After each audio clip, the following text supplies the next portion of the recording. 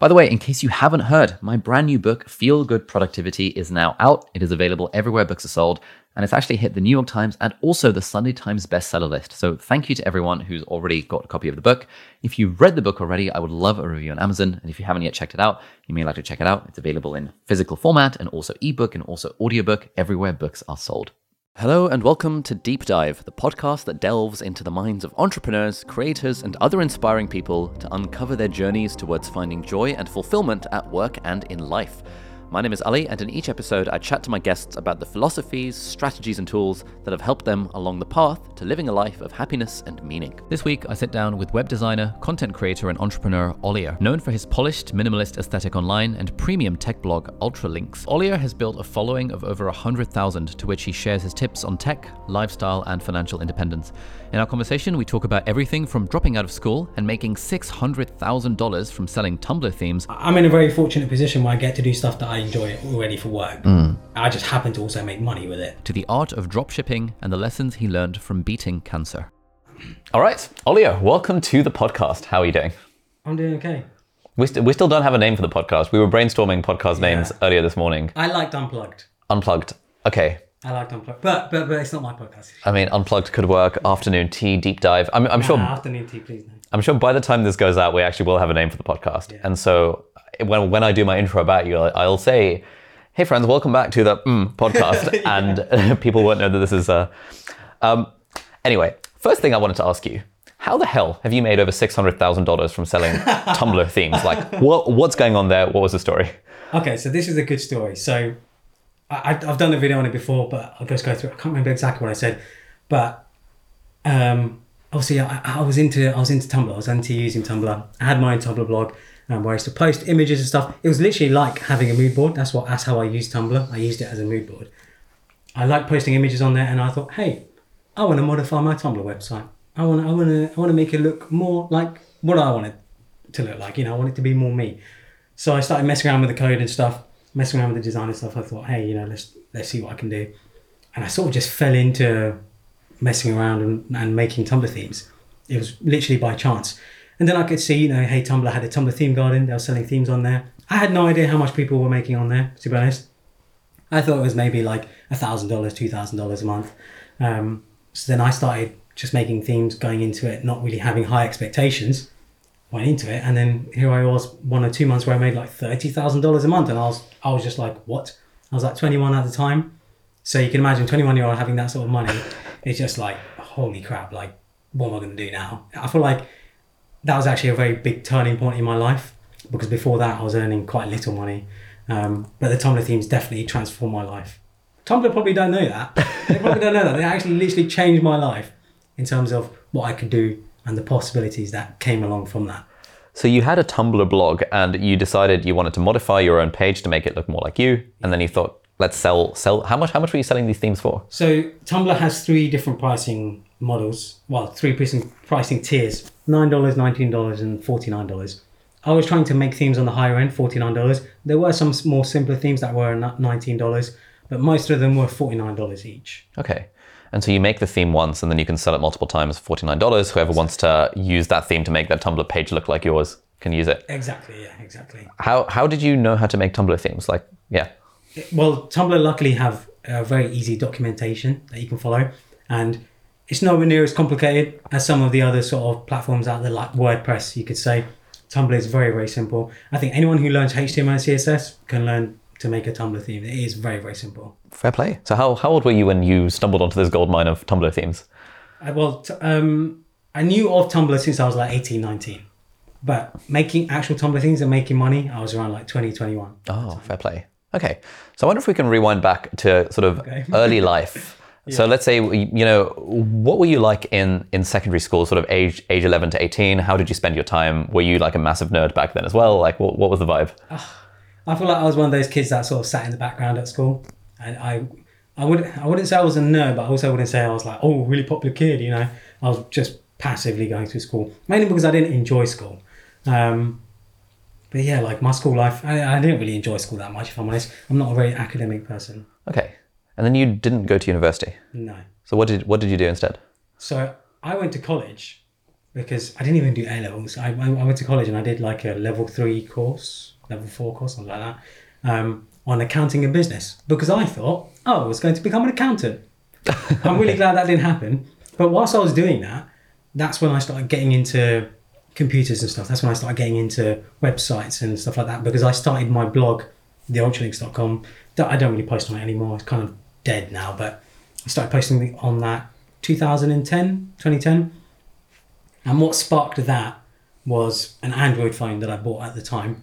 I bought an Android phone. I wanted to customize it. You know, changing your icons and wallpapers was like a really big thing. It was quite a nerdy thing to do. And I would share it on the blog. And I guess that's where I started when it comes to building any sort of online presence. So you would have been around 17-ish at the time? Yeah. Or thereabouts? 17, 18, yeah. Okay. So it's a pretty random thought process to have at the age of 17. You know what? I want to customize my Android phone, therefore I'm going to start a blog. Like, what was the link there? So the first place that I actually started finding people customizing their phones was a forum. It was just a forum online, and people were posting their screens on the forum. They're posting their customizations on the forum. And I just thought to myself, hey, you know, why I can post it on the forum, but I can also post it on a blog, my own sort of little corner of the internet, you could say. So I'd post it there, and then I'd get people to come to my blog as well. And that's how I sort of built it, and that's what sort of sparked me to make the blog. Okay. And this was a Tumblr blog? No, this was actually just a normal like WordPress or... No, it wasn't even WordPress. It was Google Blogspot. Oh, wow. So really old school. Really old school. But I moved it over to WordPress, I think in 2012. Okay, so 2 years later. Yeah. So what sort of stuff were you posting on the blog for that 2-year period? 2-year period, I was posting anything I found interesting. Okay. I was obviously interested in like design and stuff and product design, all these different things. I'd even post like Apple news or like new phone news, smartphone news, all these different things. Literally whatever I found interesting. There wasn't any rigid structure, but it was just whatever I liked. And what sort of traffic were you getting to this blog in that time period? So I think 2012, 2013, I was getting around 500,000 views a month. Bloody hell. So that's a lot. But you say that at the time, I wasn't really making much money from it. Okay. Because I didn't really know how to monetize it. And CPMs weren't that high back then either. So yeah, I wasn't really making much money from my blog until around 2013. Okay, hang on. So you started the blog in 2010, posting about these Android things, posting random stuff that you were interested in. Yep. How did it get so popular so as to have 500,000 views a month? I honestly don't know. Yeah. I can't answer that question. Okay. I honestly don't know. I think it is just a matter of people like seeing the customizations. I guess it goes down to another reason why I guess people like follow me on Instagram or YouTube. They like my sort of, this sounds so pompous, but they like my sort of style and aesthetic, you could say. You've even said it before, like I had this like sort of certain aesthetic. And I think that's why people liked it. Okay. That's what people like to tell me anyway. And how did you develop this aesthetic over time? I honestly don't know either. I think it is just one of those things where I was like, hey, I like this, hey, I like that. I think I didn't really have anyone where they sort of sparked my interest in that aesthetic. Yep. I think it was just a matter of, hey, you know, I grew up in a house where everything was really messy. Yep. And now I want everything to be like really sort of clean and minimal. Got it. So I think that's what maybe sparked it. I just Interesting. wanted the opposite. So let's say we're in 2010. You've posted your first blog post. Presumably, no one is reading the blog at this point because it's your first blog post, and then presumably you had to post fairly consistently to build kind of the authority and the blog over time. Yeah.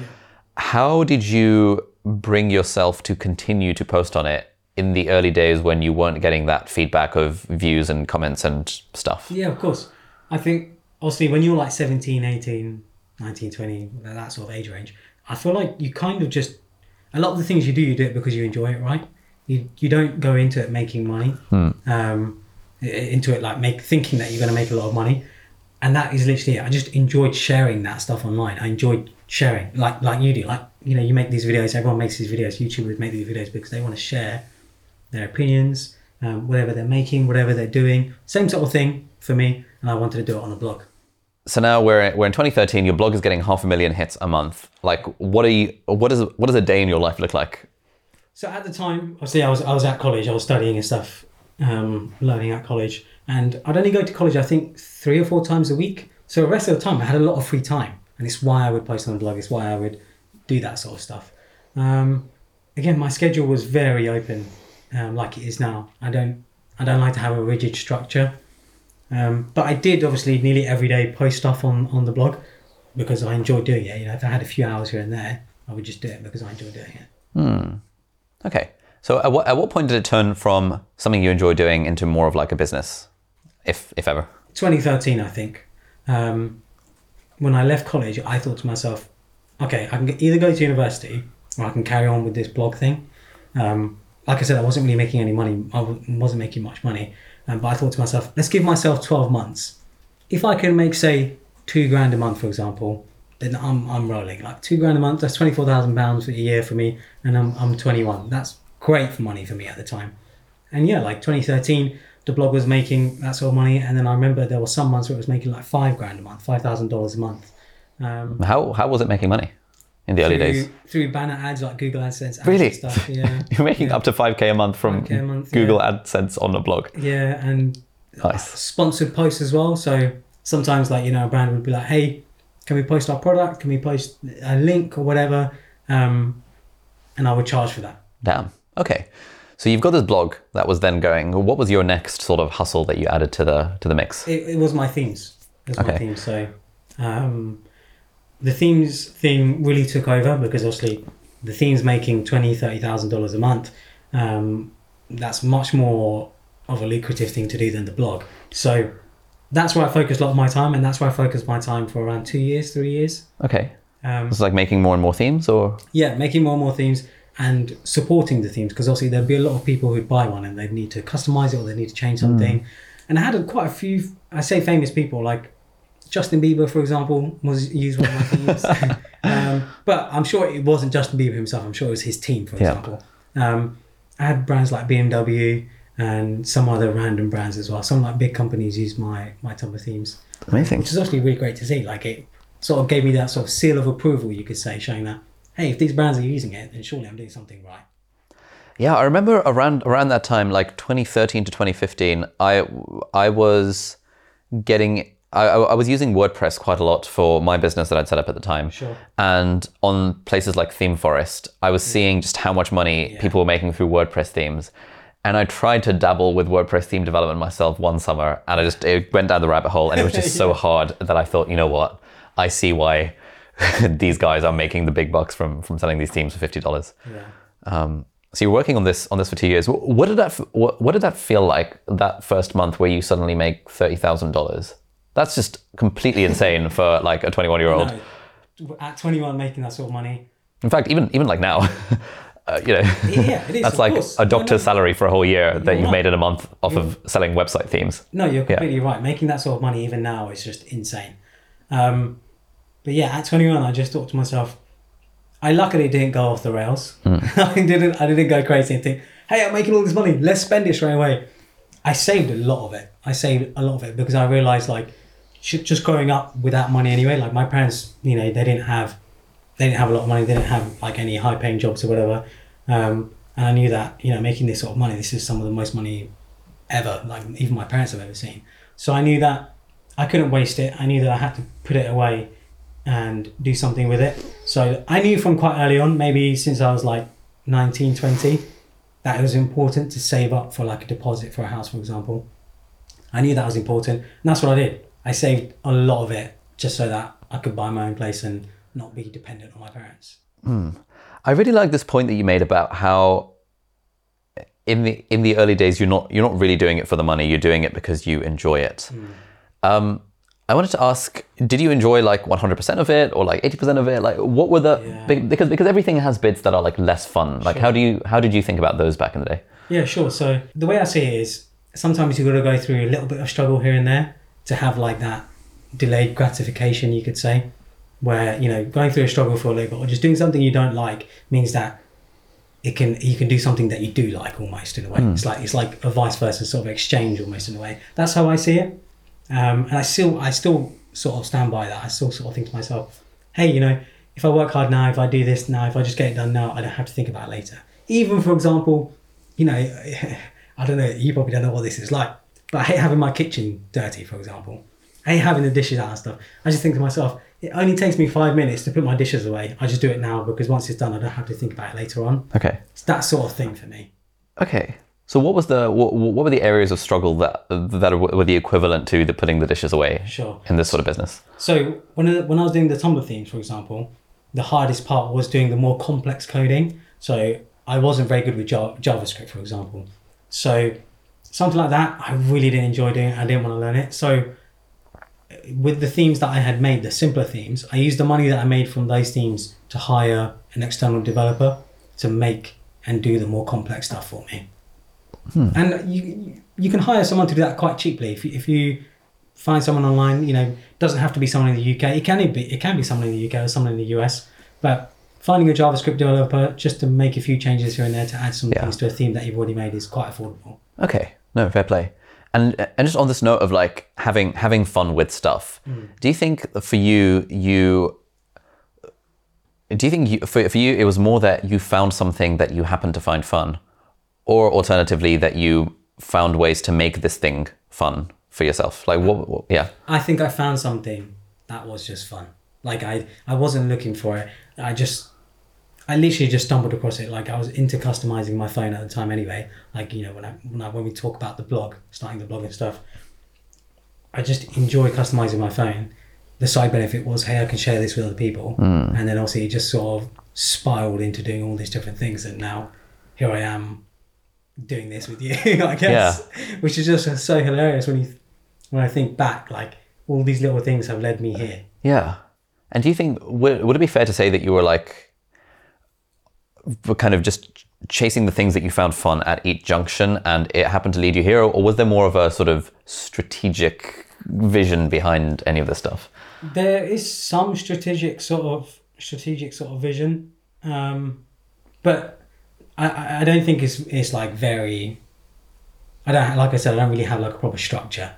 I sort of just think to myself, hey, okay, what is it I enjoy doing now? Like as an adult now, as 28-year-old, I think to myself, what is it I enjoy doing now? And can I make money from it? Is it something I can see myself doing in say 2 years, 5 years, 10 years, or whatever? That's how I see things now. But I wasn't like that when I was like 20 years old, 21 years old. I kind of just thought, hey, let's just see what happens. Let's see how things go, because you just don't know. You don't have the life experience, right? So you just don't know. Okay. So sounds like 2010 to 2013, it was like your blog days. And then 2013 through to 2015 was your Tumblr theme heyday. Yeah. So now it's 2015. What's Oliur doing in 2015? Yeah, so 2015 was a big year, not in terms of money, but in terms of what I was going to do next. So 2015 was actually when I got my first office and made my first hire. So June 2015, I got my own office space. And that's actually where I started making YouTube videos as well. My first YouTube video is a tour of my office space that I made with my iPhone. You don't even see my face on it. Yep. It's literally just me going around showing my office space. Why did you get an office space? Just because I was still at home, living at home with my parents. Okay. Working from a room which was like 3x3. It was absolutely tiny. I couldn't even fit a wardrobe in it. I had like a bed and a desk. That's it.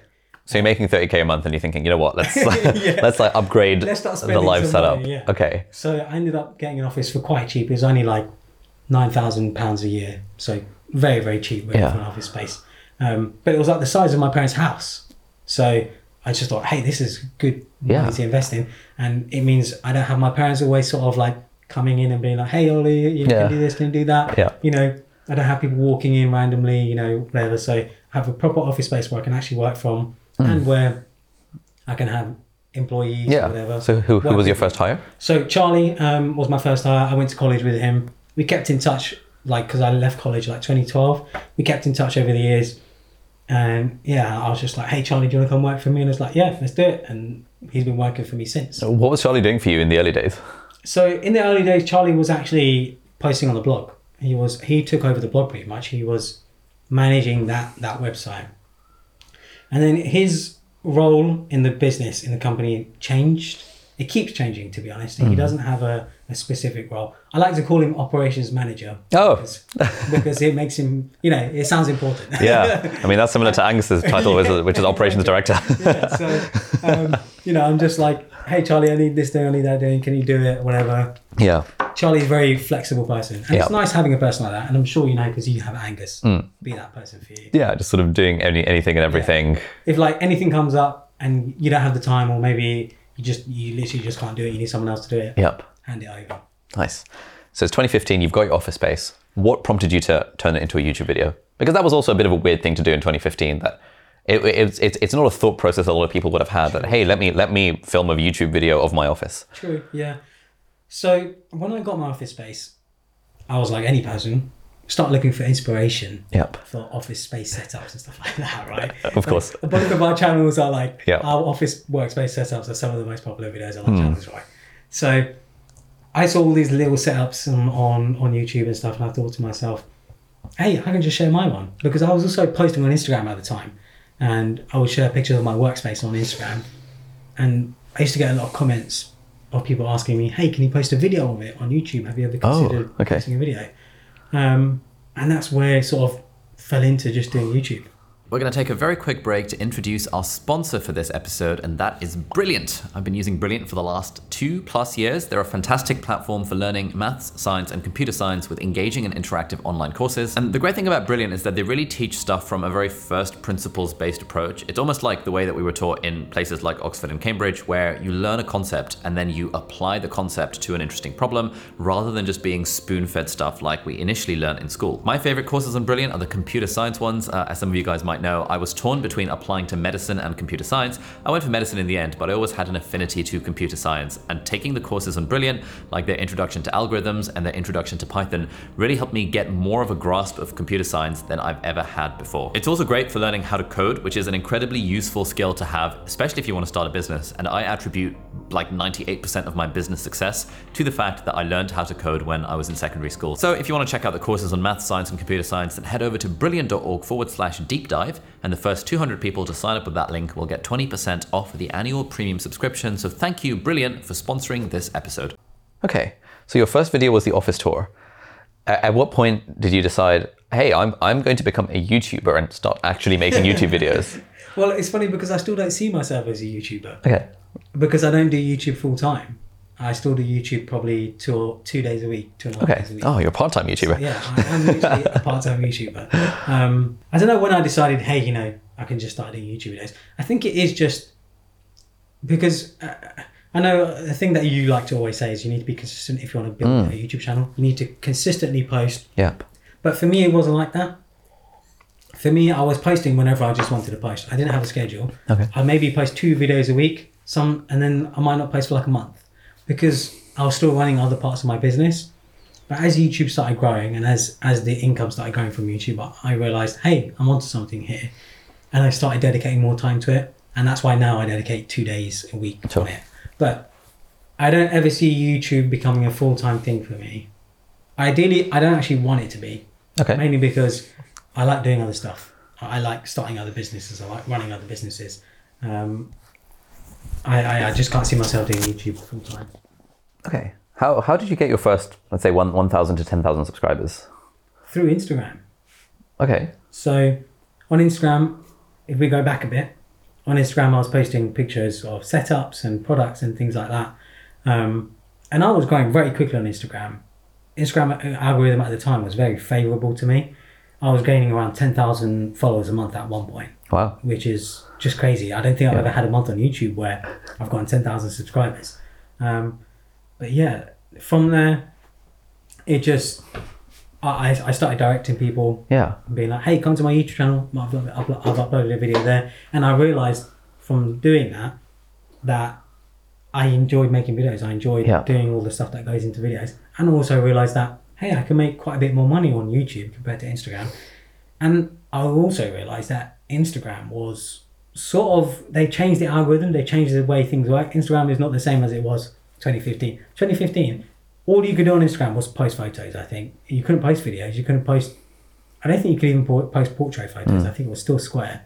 And yeah, so I focus a lot more on YouTube now compared to any of my other social channels. Yeah, so it sounds like the trajectory of things from like 2010 to 2015-ish was you find this thing that you enjoy, i.e. product design and this sort of aesthetic. You post about it alongside like phone customizations and stuff on the blog. you start posting on the blog consistently. The Tumblr theme thing sort of is a bit of a side gig that's not fully related to that, but I suppose your aesthetic kind of comes into that as well. I think one thing we didn't talk about was in that time, I'd say between 2013 and 2017, I was doing a lot of client work as well. Client work? So what were you doing for clients? For example, designing websites, designing apps, things like that. Okay. And that also came about because I was obviously customizing my Android phone. So to customize your Android phone, you have to go into Photoshop and you have to mess around with graphics and UI elements and stuff like that. And again, it's just another thing I enjoyed doing. And over time, I got the confidence of like, maybe I can charge money for this. Maybe I can, post my designs online and see if anyone hires me. And I used to post on a website called Dribble.com. Oh, yeah. So Dribble was very popular from like 2012 to 2015, 2016 at the time. And I got a lot of clients through Dribble. Okay. So, and they were all most of them were quite high paying clients. So I had some of the themes going, I had the blog going, and I was doing design work. So I had a good sort of 3-4 income streams there, doing all sorts of stuff. And I enjoyed doing all of it. Yeah. I just enjoyed doing all of it. I wasn't always busy because I didn't have client work all the time. But the client work, it was great. Like I enjoyed doing stuff for other companies and just having that experience. Okay. And it sounded like it all sort of stemmed from this decision in 2010 to post on a blog. Yeah. Because one thing I often say to people is that like starting a blog can literally change your life. And it seems like that's been the case for you. I'm probably one of the best cases of that, right? Nice. Okay. So going back to the story, so we're 2015 at this point. You've got your blog, you've got your Tumblr themes that are selling, you've got your client work that's on the side, you've got your Instagram, and you've just started YouTube. Yeah. What does kind of Oliur's empire look like for the next few years? So from 2015 to 2019, I was going to the office every day. Okay. Is it 2019? Yeah, I was pretty much going to the office every day. But in 2017, I bought my own house. I purchased my own house. And ever since I bought my own house, I was sort of splitting the time between the office and home. Mainly because, this is going to sound so ridiculous, but it was a half an hour commute. Right. And I just thought, hey, I could do a lot of my work at home. Yep. I don't need to go to the office because at home, it's just me. There's no one to disturb me. I don't have any sort of distractions from family or anything. So, yes, it's sort of, those sort of years I was doing the same sort of stuff. I was doing themes, I was doing design work, I was doing YouTube and Instagram and stuff. But I also started a Shopify store. I started ulx.com, ulxstore.com in 2016, 2017. Okay. I was experimenting with Shopify at the time. I actually started a few Shopify stores. Yep. Because dropshipping was a big thing at the time. Okay. And I started doing dropshipping just to see what it's like. And I realized dropshipping, at the time, it was a bit of a... I feel like it got a bad rep. Okay, so for people who might be listening who don't know what Shopify or dropshipping are, how would you describe those things? So Shopify is just the platform. So you use Shopify to sell products online, physical products online. And then dropshipping is when you have products on your store, but then you don't actually have the products in stock with you. You have someone else send the products, maybe a factory in China or a factory in the UK or a manufacturer, or it could just be old Jim who lives down the road and makes leather wallets in his little shed or whatever. You would just send the order to that person, to the dropshipper, and they would send the order directly to the customer. So you don't have to get involved with the actual product management and shipping the product. You're sort of just making the sale, getting the customer. Okay. So customer buys from your site, but what the customer probably doesn't realize is that behind the scenes, Jim has got his collection of leather goods, and Jim is the one sending him the thing. Yes. But it's as if you're the one sending him the thing.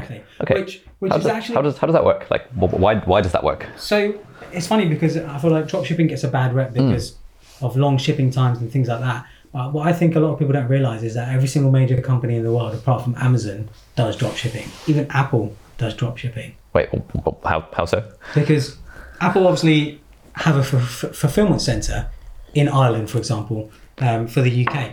And that's where all the products are shipped from. And that fulfillment center might not actually be run by Apple. It might be run by a completely third party.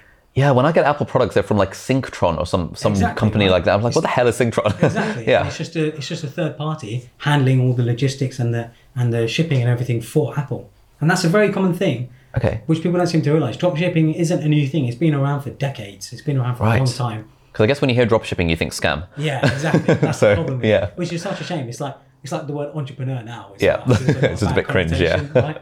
Same with dropshipping. I think that's exactly what's happened. Okay. So you were one of the OG, well, I guess 2017 wasn't really OG, but like you were... I was dabbling in it. Dabbling in dropshipping. And I was making maybe a couple of $1,000s a month, but it wasn't very profitable and it wasn't a good business. Okay, Mainly how were you making a couple of $1,000s a month from dropshipping? Like, what does that look like? So a couple of $1,000s a month. Because that seems pretty good. Yeah, it is pretty good. But it wasn't very profitable. Oh, as in revenue-wise, as opposed to profit-wise. Yeah, exactly. Yeah, so what sort of stuff were you selling? So it would have been like MacBook sleeves and felt desk mats and things like that. Okay. I'd buy them from China or whatever. But I realised that doing drop shipping like that, the shipping times were just way too long for customers.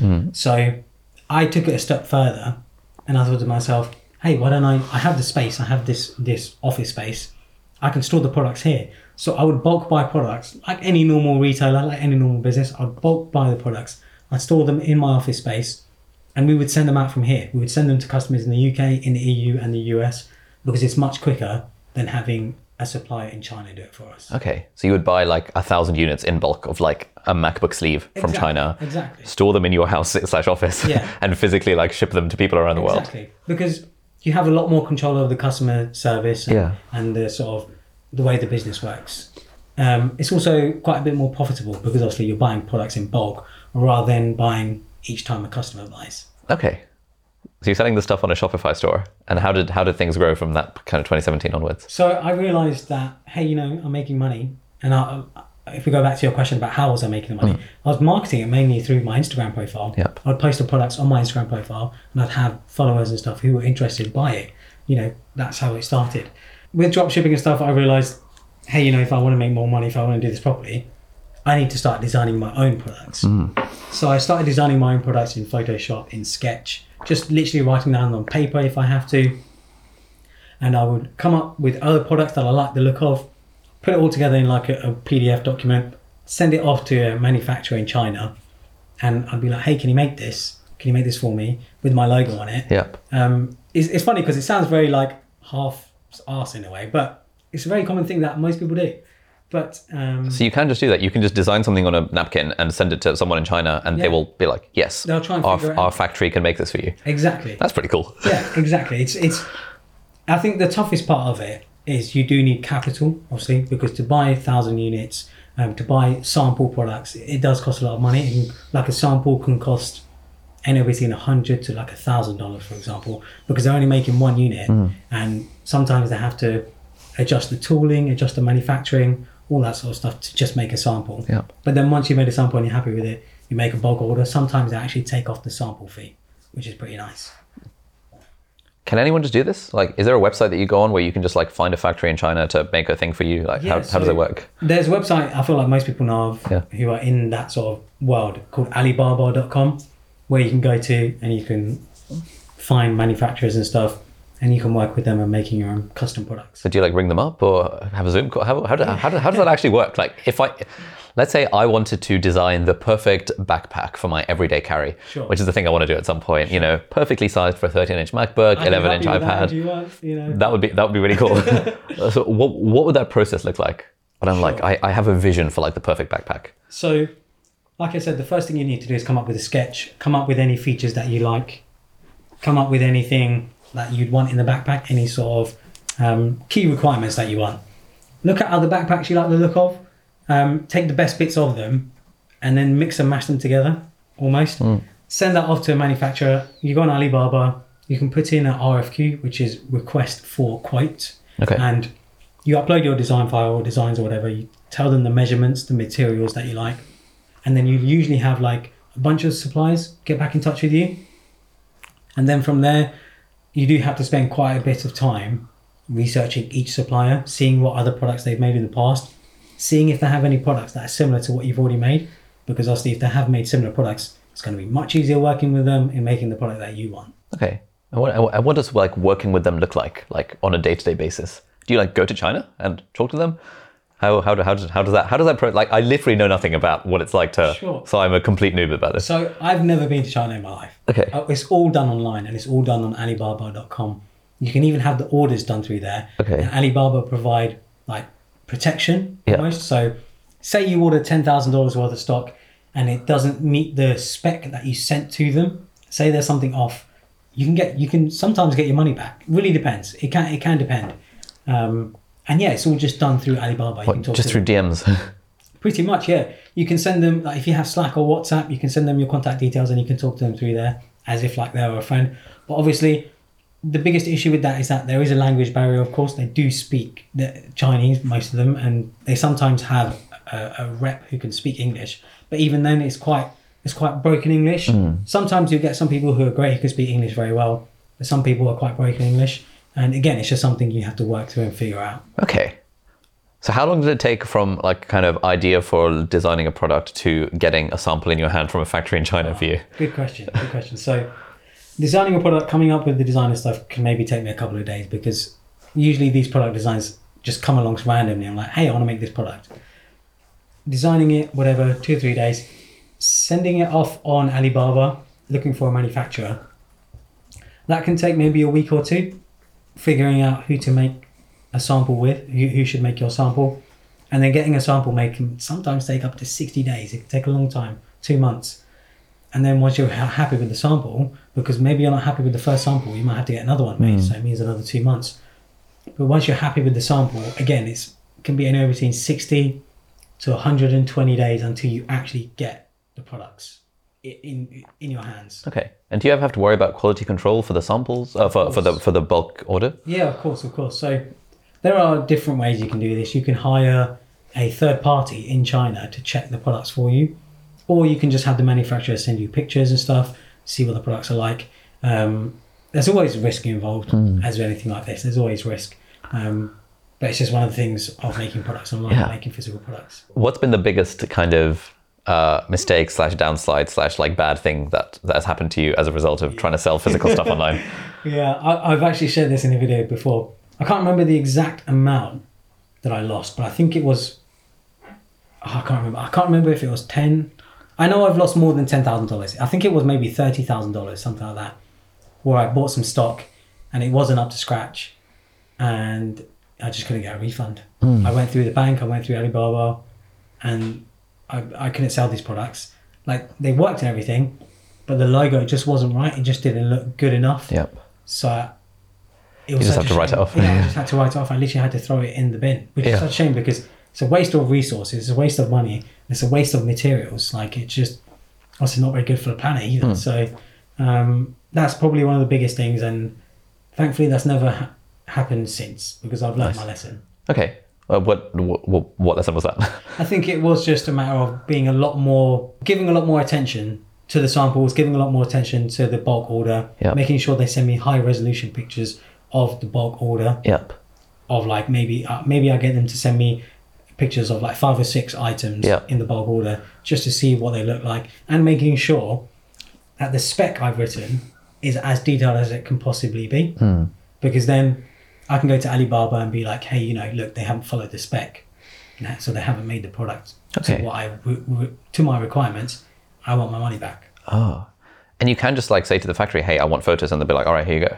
Yes, most factories, most good factories anyway, would be happy to send you photos, and they'll even send you photos if you like of the inside of their factory. Yep. So you can see working conditions and things like that. Make sure things are up to scratch and that there's no children working in there, for example. Because I know obviously that can be a big thing when working with manufacturers.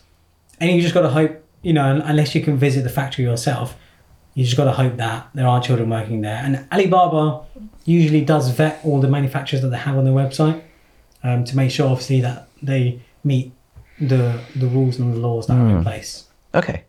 So how, if you're open to sharing, how profitable is it to run a sort of physical products business where you design stuff, manufacture it in China, bring it back to the UK and ship it from the UK? What does that look like? It can really, really vary. So, it can be anywhere between like maybe 5% profit margins to like 60, 70%. I've seen some businesses that make 60, 70% profit margins because maybe they already, for example, like you, already have an audience. So they don't need to spend money on like marketing, for example. Because marketing, I think, is the biggest expense for any business which is selling products, physical products.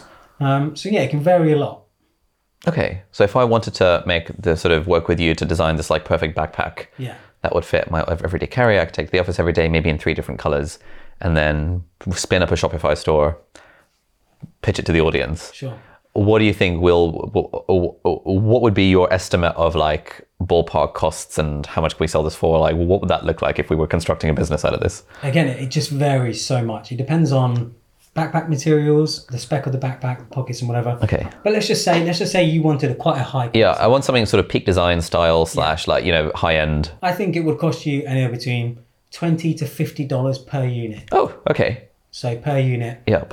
And then like sell it for like $200 per unit. Exactly. I think that's a big surprise a lot of people seem to have. They think, oh, you know, iPhones cost $200, $300 to make, but then they sell them for $1,000. I think a lot of people don't realize that's just the material cost. Yep. There's so much cost involved. For example, your time of making the backpack, logistics, shipping, because most likely you're going to offer free shipping. Yep. Shipping is expensive, man. Yep. Very, very expensive. I feel like we've all gotten used to free shipping from Amazon, but Amazon, it costs them a lot of money. Yeah. But they've got a lot of efficient things in place. That's why they can do it. Yeah. But yeah, like it's actually quite standard to see a $250 backpack that only costs $50 to make. Okay. That's quite a standard thing. And so $50 for the cost of the backpack. What would be the ballpark cost for the other stuff associated with selling a backpack on the internet? I don't know really with ballpark costs, to be honest, because like shipping. How much does shipping cost? Like when you're sending your stuff out. So for example, shipping a backpack, for example, to someone in the US can cost us like $30, $40. Bloody hell. Okay. Exactly. More than the actual product itself. Yeah. Which is very common. Okay. Very, very common thing. And then I guess if you're running ads and things, then it all adds up. But the nice thing about ads is you can really track the ROI, return on investment of the ads. Yeah. So you would hope that you can spend, let's say, $10,000 a month, put it on your American Express, get the points, and you will literally see a return of maybe $30,000 a month from those ads. 30,000 is on the high end. Okay. So a good ballpark is like around $2. So for every dollar you spend, you make $2. But again, it very much depends on the product. So for example, say you're selling an electric scooter, that's $1,000. You know, the ROI on that could be around 1 or 2 or 3. But because the product is a lot more expensive, spending $500 on an ad to make $1,000, you've made a $500 profit there, or $500 margin, which is obviously like, say, 10, 20 iPhone cases, or even more. They were like, 50 iPhone cases. So yeah, like it just varies so much from product to product. Okay. So you started this thing in 2017. What are things looking like now with the physical products that you're selling? What does the store look like? So in the last year, with ulurstore.com, we generated $1 million, over $1 million, which is obviously, like, for me, that's amazing. Like, that's a crazy amount of money to make in a business. I've never had a business which has made that much money in 12 months. So yeah, like it's doing pretty well. But again, I don't focus my full time on it. Luckily, I have 3 other people working on that business. So they manage it for me. I have Charlie, obviously doing the operations, doing the shipments, customer service, stuff like that. I have Ivan, who's doing product sourcing, product management, because obviously talking to manufacturers, talking to people on WhatsApp and Skype takes up a lot of time, and it's something that I outsource to him. He works full time. And then I have a guy in New Zealand who's doing my advertising for me, marketing, Facebook, Instagram, advertising, stuff like that. Okay. That's pretty cool. And so what is your, like, right now, we're in 2021, what does your sort of your empire look like? You've got the store. What else do you have in your... I've got the YouTube channel. Yep. I've got, I guess, digital products on my website. Things like Lightroom presets and wallpapers and icons and stuff. You know, they don't make an absolute ton of money. Well, I say they don't make a ton of money. They still make quite good money around, it can vary. So when I was doing the icons, for example, remember when iOS 14 icons really blew up? I was making tens of thousands a month.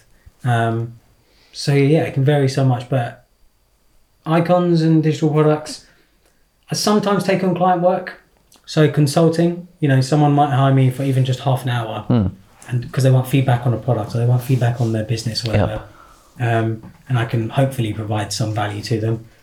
And that's it right now, I think. Yeah. Okay. What's next for you? Like, how do you think about what you want to do next? Because you've got like a pretty comfortable sort of suite of products. Yeah. You could sit back and essentially live off this for the foreseeable future. Sure. How do you think about what to do next? So I think at some point I would like to sell ulxstore.com. I'd like to sell it. Mainly because I think my interest in doing physical products has sort of shifted quite a bit. I realised that I want to do more. I feel like I want to start a software as a service business. I don't know what yet. I'm trying to dabble in some ideas. I think that's my next step. Doing software as a service, and of course going to YouTube, posting on YouTube and stuff. Because I think it's always nice to have an audience that you can speak to, that you can share things with. Yeah, awesome. So we've talked a lot about kind of the business side of life. I wonder if we can talk about some personal stuff. Sure. And so, was it a year ago that, or longer than that, you got first diagnosed with cancer? Oh yeah. What was the story there? It's August 3rd now. Yeah. So I was diagnosed July 7th last year, 2020. Yeah. So sort of peak lockdown. Yeah. And so it's funny because I think I've spoken to you about this before. I had symptoms since like April. And it was since I came back from LA, when I came back from being in LA. And I think the first symptom was just lower back pain. I had a lot of lower back pain. I thought at first it was sitting at a computer all day. Yep. You know, we both sit at a computer all day, just having a bad back, not sitting properly. Yep. That's what I thought it was at first. Just positions, Just our position, not slouching. But it just didn't get better. And it was a very weird sort of aching pain. Went to my doctors and stuff, went to A&E and stuff, and they thought it was like kidney stones or whatever. They didn't find anything. And then it went for a little while. And then July, I woke up one morning and I just found it very difficult to breathe. And I was like, what's going on here? I thought, hey, you know, why am I out of breath? It's like, you know, when you go for a very intense sprint, not a run, a sprint. Yep. And then you suddenly stop and you have to like bend over and like take your breath. Yeah. That's what it was like on a Monday morning. Bloody hell, that must have been scary. Yeah, it was. It was very scary because I was just like, what the hell? I can't speak. Yeah. So an ambulance came, a lot of drama. An ambulance came, picked me up, took me to the hospital. They did a bunch of tests and stuff. And the first thing they found was that I had 2 blood clots, 2 pulmonary embolisms, one in each lung. I was just like, what? And they asked me, had I travelled recently? And I go, yes, I had been to LA. So they think, well, part of the reason why I had the blood clots was because I was on a 12-hour flight and I didn't get up once in that flight. I didn't even go to the toilet. So blood pools in your feet, it doesn't go up through your body. But over time, those blood clots have obviously come up and been introduced into my lungs. But what was also another factor in having those blood clots was the lumps in my lungs that I had from the cancer. So I had 12 lumps in my lungs. 12 lumps in my lungs. The biggest was around 18 millimeters in my lungs. Yeah, they were sort of just all spread around my lungs and stuff. And obviously that was making it difficult for the blood to go through my lungs. Yeah. So I asked my doctor, well, my oncologist, how long do you think I've had the cancer for? And he goes, we think you might have had it for around 12 months. And I was like, what? Whoa. I was like, because I had no other symptoms. Really. Yeah. You know, because usually I think with testicular cancer, everyone expects like you're down there to become enlarged or like, it wasn't like that for me. I had a different type. And yeah, so like July 7th, I was diagnosed. I was in the hospital for like 2 days, 3 days. Okay. And then I started chemo on the last week of July. Yeah, last week of July. So within 3 weeks, I was on chemo. I was doing chemotherapy. What did that feel like when you... Because you're like young, you would have been like 27 at the time. And I'm imagining like if we had a 27-year-old on the ward who's come in with shortness of breath and we're like, oh, they've got 2 pulmonary embolisms. Oh, and also they've got 18 sort of 18 metastases from a testicular cancer primary. 12. Like in their lungs. It's just absolutely mind-blowing as the doctor on the other end. Like what was it like for you as the patient? I think that was the shock the other doctors had, like just like you said, you know, the doctor seeing all that were like, what the hell, how did this happen? Honestly, at the time I was just like, what? At the time I was just like, is this really happening to me? Because I was fit and healthy. Before I got my cancer, I was actually probably in the best shape I had ever been. Better shape than when I was a teenager. Going to the gym 4 or 5 times a week. I was eating properly. You know, I was quite slim. I wasn't absolutely shredded or ripped, but I was just in very good shape. And that's what shocked me even more, because I was like, you know, how do you even get this? Yeah. So like, the first thing I did was I researched an absolute ton. I spoke to doctors. I looked online. I looked at all the different things. And getting testicular cancer is literally just almost like a random number generator. Yeah. Like, it is completely random. There's no things that cause it. The only thing I think people say that cause it is maybe if you've had it previously in family, but none of my family have ever had it. No one in my family has ever had that type of cancer. So, yeah, like for me, I was just like, okay, I don't even know what to do. I don't even know what's next. I did very much sort of I took the week sort of just week by week, because I knew, okay, I've got to do this week of chemo, I've got to do this, I've got to do that. Yeah. And I kind of just thought to myself, especially looking at all the studies of testicular cancer, seeing that is crazy to say it's the best cancer to have. Yeah. Have That's often how you describe testicular cancer. Yeah. Yeah, because it's the most curable. Yeah. I think it's the only cancer that's curable as well. There are no other types of cancer that are. So I was obviously quite positive about it in that way too. At the same time, I was like hysterical, crying and whatever, you know, because who wouldn't? If you get told you have cancer, you're like, what? Yeah. How can this happen to me? So, yeah, I was just taking it week by week, pretty much. Okay. Yeah, that's just like.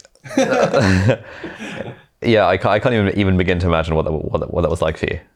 Yeah. I messaged you. You did, yeah. I messaged you, and because I can't remember why I messaged you or what. Yeah, I can't remember why I messaged you or what I messaged you about, because obviously I was very emotional at the time. Yeah. I remember. I think I was telling you I was just really angry. Yeah. We talked about this at the time. Because like I was just like, how did it not get caught earlier? I think that was my biggest issue. Like, because obviously I went to A&E, or I went to hospital in April with the lower back pain. How did they not catch it then? But yeah, it's just crazy to think about it now. So what was the experience of starting chemo like? Oh, chemo is the worst thing I can... it's the worst thing to describe. I feel like... I don't really know how to explain it. It's like being a zombie. Okay. It is like being a zombie. It's like you have this body and you have this brain that you can't control, but you can still understand what's going on, but you can't control anything. Like I couldn't even look at a TV. I couldn't look at my phone. I couldn't focus. I couldn't drive. I couldn't do anything when I was on chemo. It was just nuts. It is literally just walking like you're half dead. That's the only way I can explain it. People obviously say chemo is hell, but honestly, like it's worse than like you can even think it is. Like it's okay. Awful. It's awful. So it's fair to say you won't want to do it again. No, 100%. 100%. Not unless obviously I have to. Yeah. So how long were you in zombie mode for? So I had 10 weeks of chemo, and it was in 3 cycles. 3.5 cycles sort of. So I'd go in for the first week, and I'd go in for 3 days, 8 hours a day. Oh. So I would be sitting there with a drip in me, IV or whatever you call. I don't know what the technical term is. All of my arms were just ruined from all of it.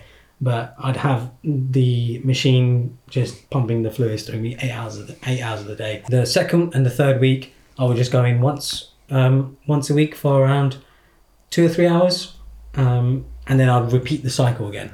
8 hours a day for 3 days for the next cycle, and then 2 weeks.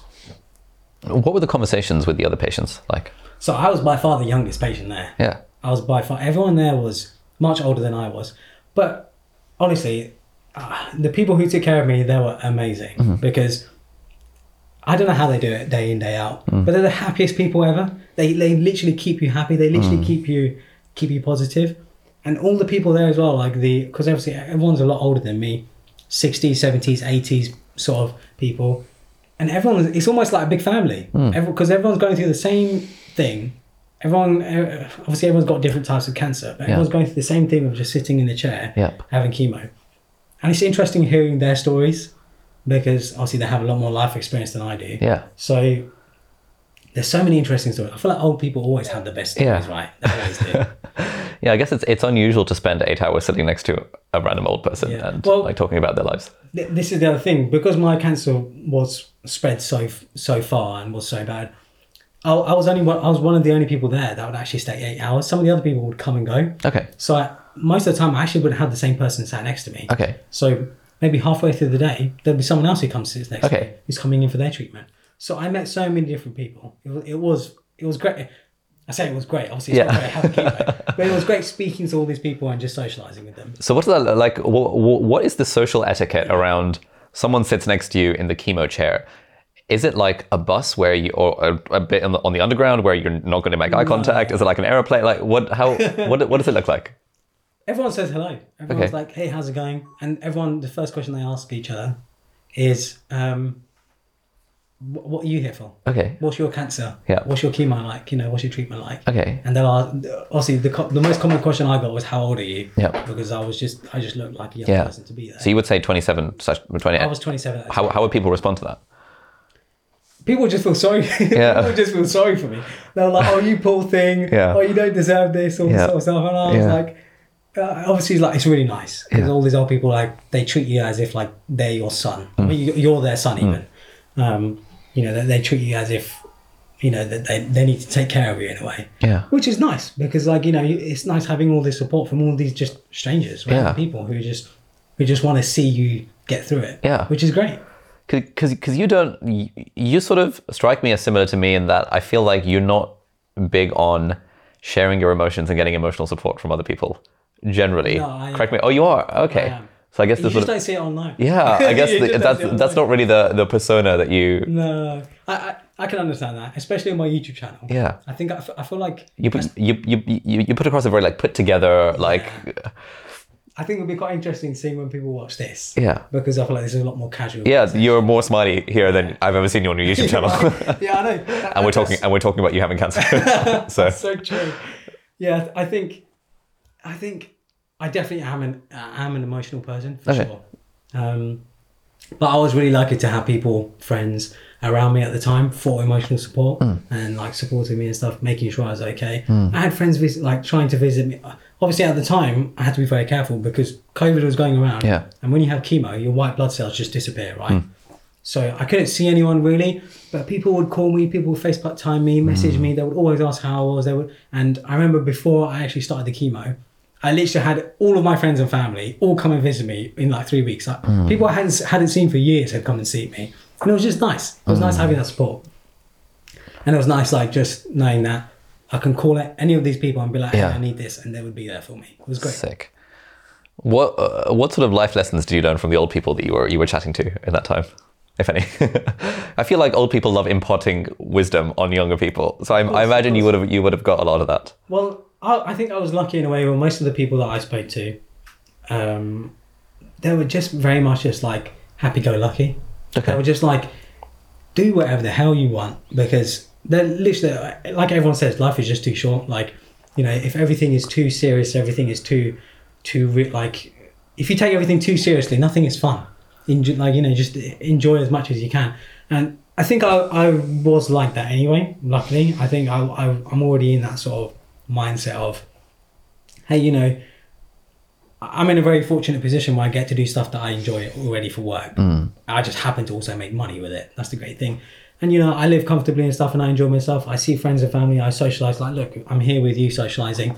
I enjoy this sort of stuff. I enjoy socializing with people and hanging around with other people. And I feel like that's what a lot of these older people taught me: having experiences with other people and just taking things as they go, pretty much. Okay. And I think that's also why with the cancer, I'm just like, hey, I've done it now. It's done. Like, I've completed it. It was just another section of my life. Yep. I never saw it as like, oh my God, like, I do sometimes think to myself, oh my God, I can't believe I did that. But I also think, that was a good experience. So, don't want to do it again, yeah, but yeah, exactly.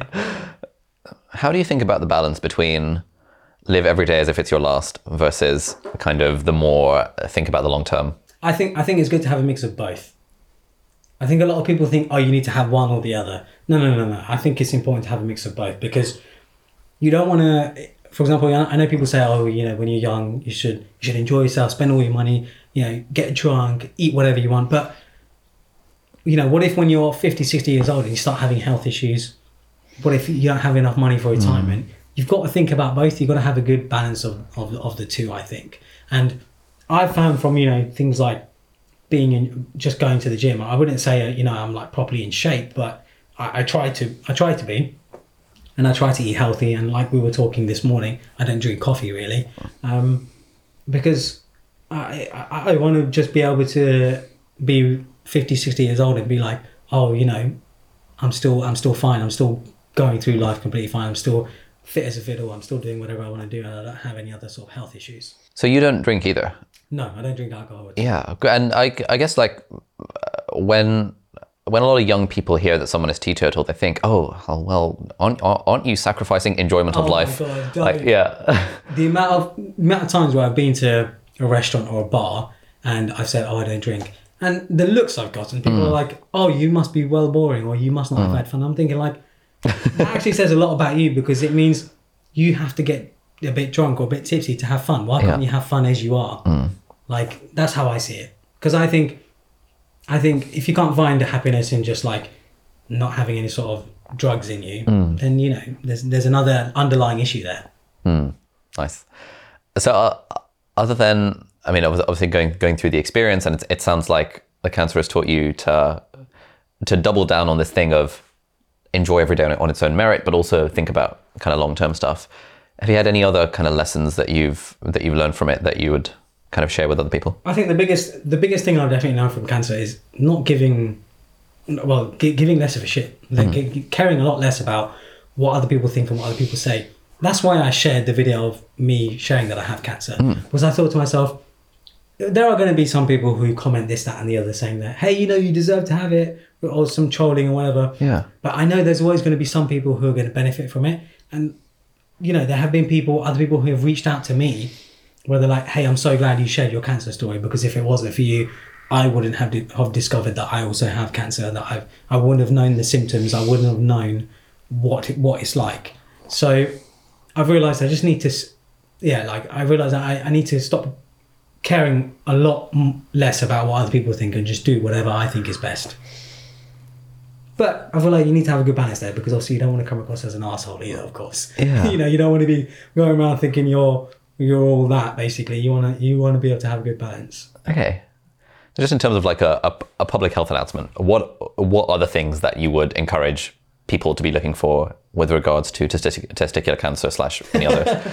I'm not sure I'm the right person, because you've been through it. Like, I know, but I've got a bullet point list from med school that I barely remember, but yeah. But the thing with cancer, and with cancer in general, obviously, it affects everyone differently. So the symptoms you might have are different. I feel like I don't really want to say the symptoms on camera, because mainly because someone could have that symptom, but they actually might not have cancer. So I would just recommend, for example, going on an actual cancer research website or the NHS website and seeing the actual information on there, because that's where I found the information that I needed. And that's how I realized, because I remember the day when I went to hospital, and I remember sitting on that bed and them telling me I had cancer. I feel like I knew before then that I had it. All of the symptoms, all the things I had already read about, and I had met basically the criteria. It was just a matter of having an actual doctor telling me that, hey, you've got it.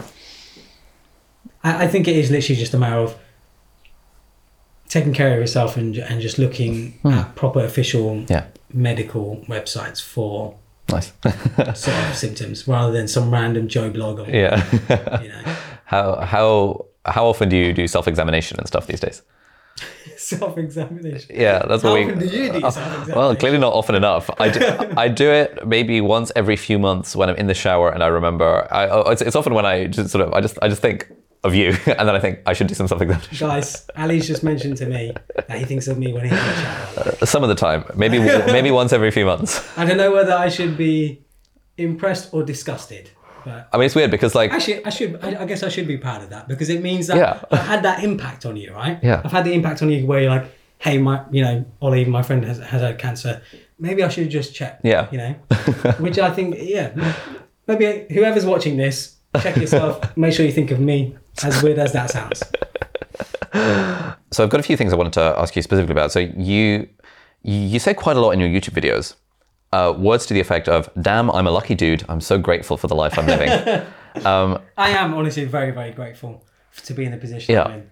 How much do you feel luck has played a role in your success? So this is a weird thing with luck, because it's not a thing that you can measure. No.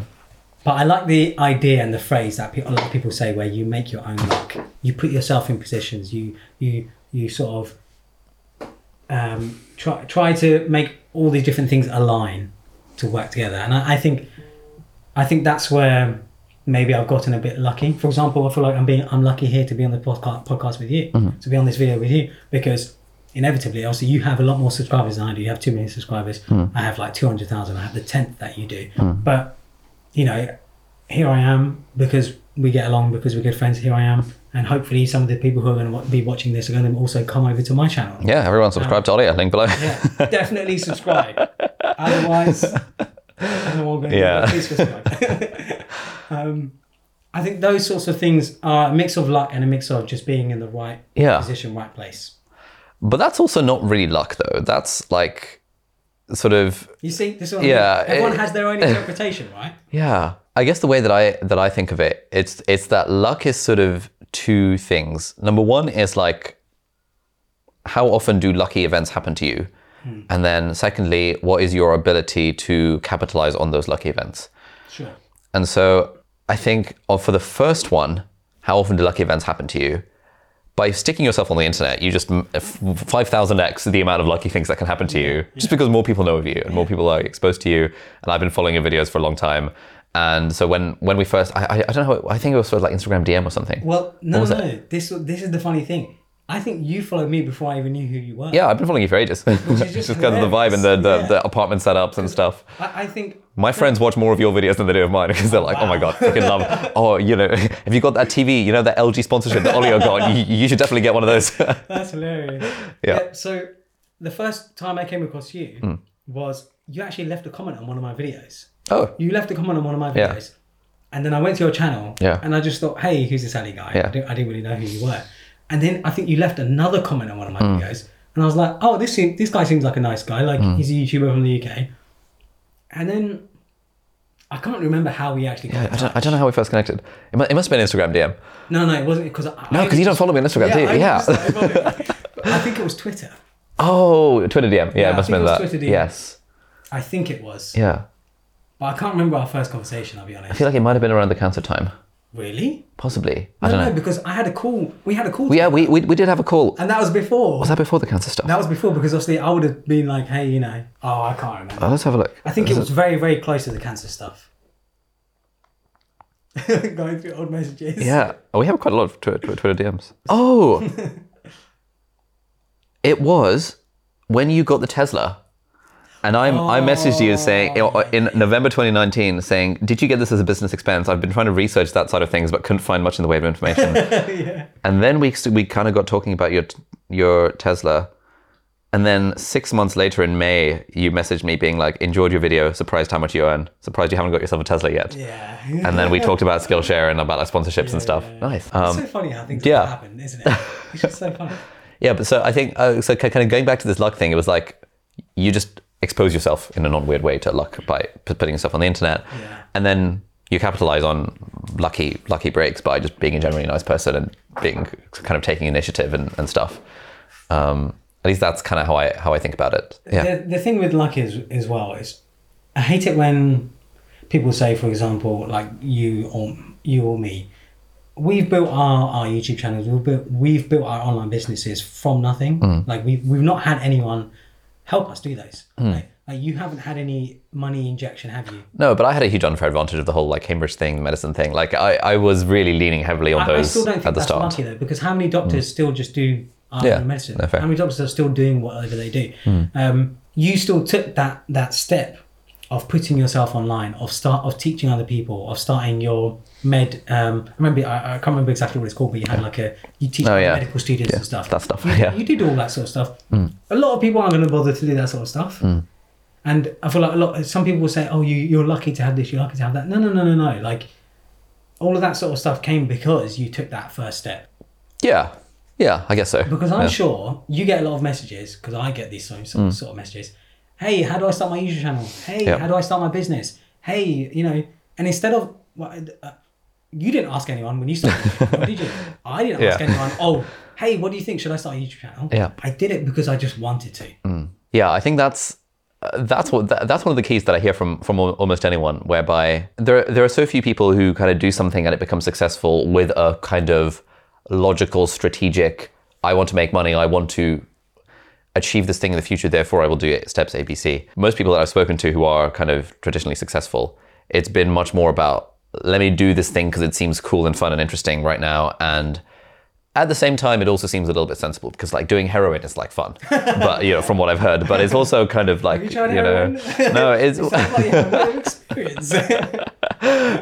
we will keep that one on the DL. But you know, stuff like starting a YouTube channel or starting a business, there is an element of, you know, this would be a sensible thing to at least try. But there's also a big element of this seems kind of cool, it seems kind of fun. And the people who can enjoy the journey are the ones who end up kind of reaching the destination. And I find that often you realize that actually it's not really about the destination, it was actually more about the journey all along. And yeah. I agree, because I've always seen you say that online. It's not about getting to a destination because once you're there, you're always like, oh, what do I do now? Yeah. You know, it very much is about the journey. And I agree with that statement, because I think to myself, hey, you know, I'm doing all this sort of stuff, but what's the actual end goal here? I don't actually know. I don't know what the end goal is. I feel like what ends up happening is like you get a nice thing, you get accustomed to that nice thing. You're like, okay, I want the next nicer thing. Yep. Which is a very bad trap to fall into. Yeah. And I think a lot of people do that, and you have to sometimes put yourself back and think to yourself, damn man, I'm so lucky to have the house that I have or have the car that I have. And that's why I like, you know, I always like to say in my videos, Yeah. I'm lucky, well, I'm in a fortunate position to be able to have all these different things, because there are so many people who don't. There are so many people who are still, you know, who are still living paycheck to paycheck and stuff. But I know for me, for example, if I lost all of my work, if I lost all of my income and stuff, I have enough money, I have enough like savings and stuff where I could be jobless for like 2 or 3 years and I'd be completely fine. And unfortunately, not everyone is in that same position. Do you have any kind of gratitude, meditation, journaling type practice for this sort of stuff? I don't have any sort of, like I don't write anything down. Journaling, I feel like is something I should really do, because journaling is such a good way to see what you did on a specific day instead of all the days becoming a blur. But there are moments like where I'll just sit at my computer, or I'll sit in bed. It can be anywhere. I'm just like, man, I'll just reflect. I'll just be like, oh my God, I'm just so lucky. I'm just so lucky to do the things I do, to really not have many complaints. Especially when I see like other people, other friends, when I see, you know, when you see news stories, I feel like reading news online is probably not a good mental health thing. But, you know, even like, for example, with the Black Lives Matter thing, all that sort of stuff, I think to myself, man, like there are some people going through some really hard stuff. And here I am, like, you know, pretty easy. Yeah. Like, you know, I'm just living quite comfortably. Like, having a good time making YouTube videos. And like, I wish everyone could experience the same thing. I really wish everyone could. If someone was in your position as a teenager who didn't want to go to university and they're struggling to find what to do, what would be your advice to them for whatever that's worth? I get this question. And it's a really, really difficult question to answer because it varies from person to person. If I could actually go back and do computer science at university, I would. Because it's what I enjoy doing. So finding that thing you enjoy, I think, is the tough part, because a lot of people, I don't think they really know what they enjoy. Yep. In our sort of day and age, you could say, I sound like an old man saying that, but you know, you can literally find a career in playing computer games, which is just absurd. I'm sure when you were a kid, when I was a kid, playing computer games and making money, that's the most craziest thing ever. Like, what? So it's hard. I think it is a really hard question to answer. I don't have an answer, if I'm honest. But I think it really is just a matter of finding what you love to do and seeing how you can monetize that thing. Yeah, the way I kind of think of this is that if you can do that, then that's fantastic. Like if you genuinely find something that you love to do and can also monetize it, then you're kind of winning already. The thing I often think about is, what if, like for the people who don't really know what they love to do, / the thing they love to do, i.e., I don't know, baking or playing the guitar, is a probabilistically unlikely thing to actually be able to make money from. Like people are unlikely to become the next John Mayer or to become the next insert baker name here. And so in that context, often like, yeah, do you, how would you think about like if you knew someone who's in that position? Someone in that position, I think I would tell them to try everything. Yeah, it's like dabble with a lot of stuff. Yeah, dabble with all sorts like types of jobs, because especially when you're young, you're in a very good position. I think when you're 16, 17, 18, 19, even up, I feel like up to 25, even up to 30, you can do so much. You can do so many different things, and I feel like you're most likely going to come across something that you're like, I could see myself doing this in 10, 20 years. Because I think that's an important thing for me as well. Whenever I do anything, whenever I start anything, I think to myself, you know, even if this didn't make a lot of money now, could I still do it in 5 or 10 years? And if I can, then I think, okay, I'm going to do this. Because even if it doesn't make me money for the first year or two, or even if it's not monetizable for however long as I can keep doing it, as long as I can enjoy doing it, then let's just see how it goes. Yeah. There was a really good quote from when Marquez Brownlee was interviewed on the Y Combinator podcast, where he said that, to be honest, the secret to success is pick something and work on it for 10 years. Yeah, I agree. And like, if you enjoy working on something for 10 years, it is it's unfathomable that it wouldn't be successful in some way. And basically, yeah. I can't remember, is it like 1,000 hours or 10,000 hours? When you put 10,000 hours into something, you're most likely like 1%. Pretty good at it. Yeah, you're probably going to be one of the best in it, which makes a lot of sense because, you know, this is like going. So, like I was saying earlier, I'm a big gamer. I like playing computer games a lot. Apex Legends is one of my favorite games right now. You know, I've invested 1,500 hours into playing that game. I'd say I'm pretty good. You know, for the nerds out there, my KD is like 5. My win percentage is like 28%, something ridiculous like that.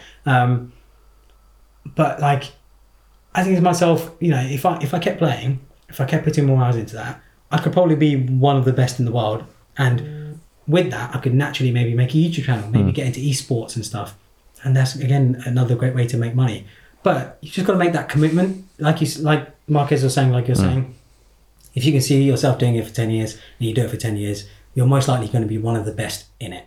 If you had 20 million in the bank and you never had to worry about money ever again, what would you do? If I had 20 million in the bank, I'd still play games. Okay. I'd still play computer games. Yeah.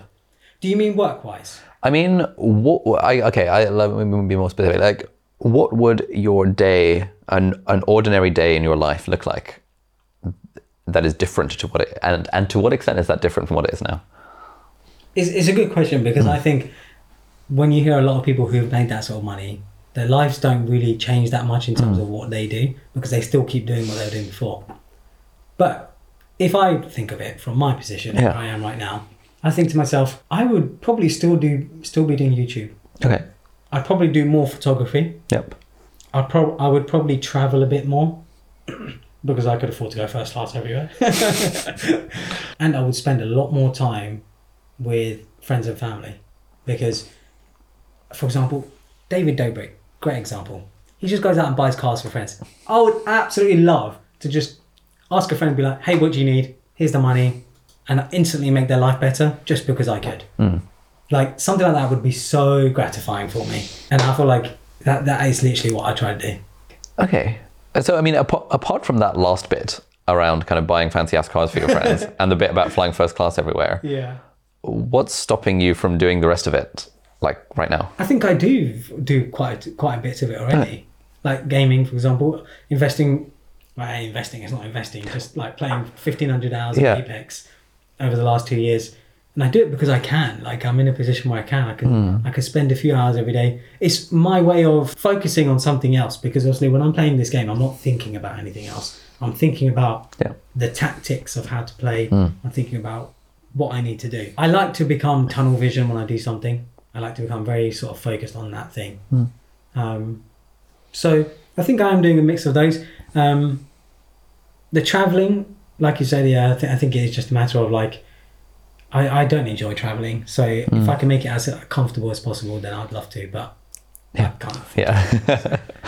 Yeah, I think like sort of the first class is like a different level of wealth. It is, yeah. And then apparently the next one is private jet, which is like an even more like obscene. Yeah, I mean, Yeah. because like, I'm sure you've seen like the craziest thing about a private jet is you don't have to go through an airport. You just turn up on the strip and you go onto the jet and you just go. Like, what? Yeah. Wow. Insane. And you can just be like to the pilot, "Hey, let's go here," and they'll just go. Yeah.